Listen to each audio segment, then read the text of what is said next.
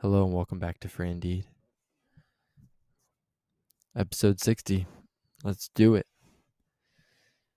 Philippians 2, verses 12 through 30. So then, my dear friends, just as you have always obeyed, not only in my presence, but now even more in my absence, work out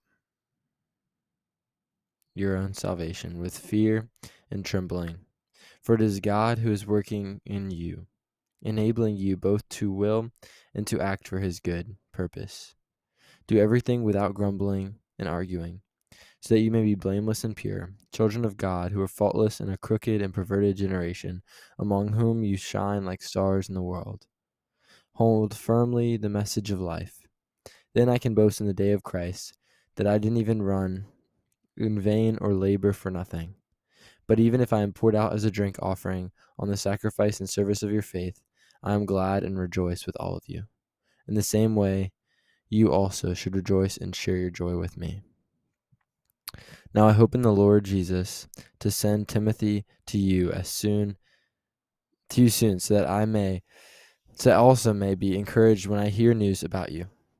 For I have no one else like-minded who will genuinely care about your interests. All seek their own interests, not those of Christ Jesus. But you know his proven character, because he has served with me in the gospel ministry like a son with a father.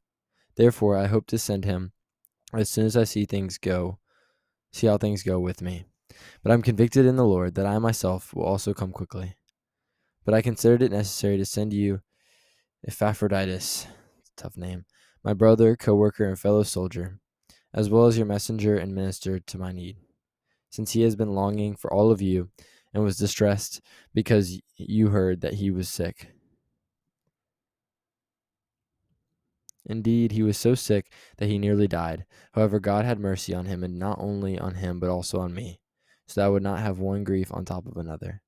For this reason, I am very eager to send him, so that you may rejoice when you see him again, and I may be less anxious. Therefore, welcome him in the Lord with all joy, and hold men like him in honor, because he came close to death for the work of Christ, risking his life to make up what was lacking in your ministry to me. Let's pray.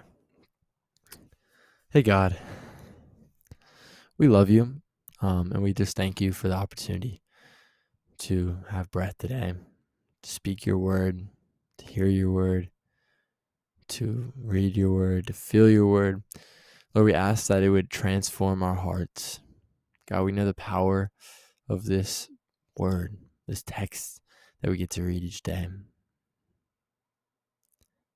how you formed it for our good, for your glory. We thank you that you gave us the Bible to read. God, we ask that your Spirit would guide us to be lights in the world, to be set apart.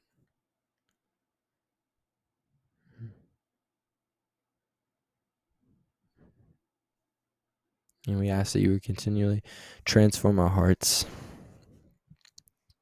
to be set apart for you, to love and serve radically.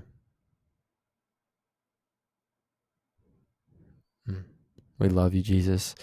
We pray all this in your name. Amen. Let's go and be lights in the world and show others the freedom that we have found in Jesus today.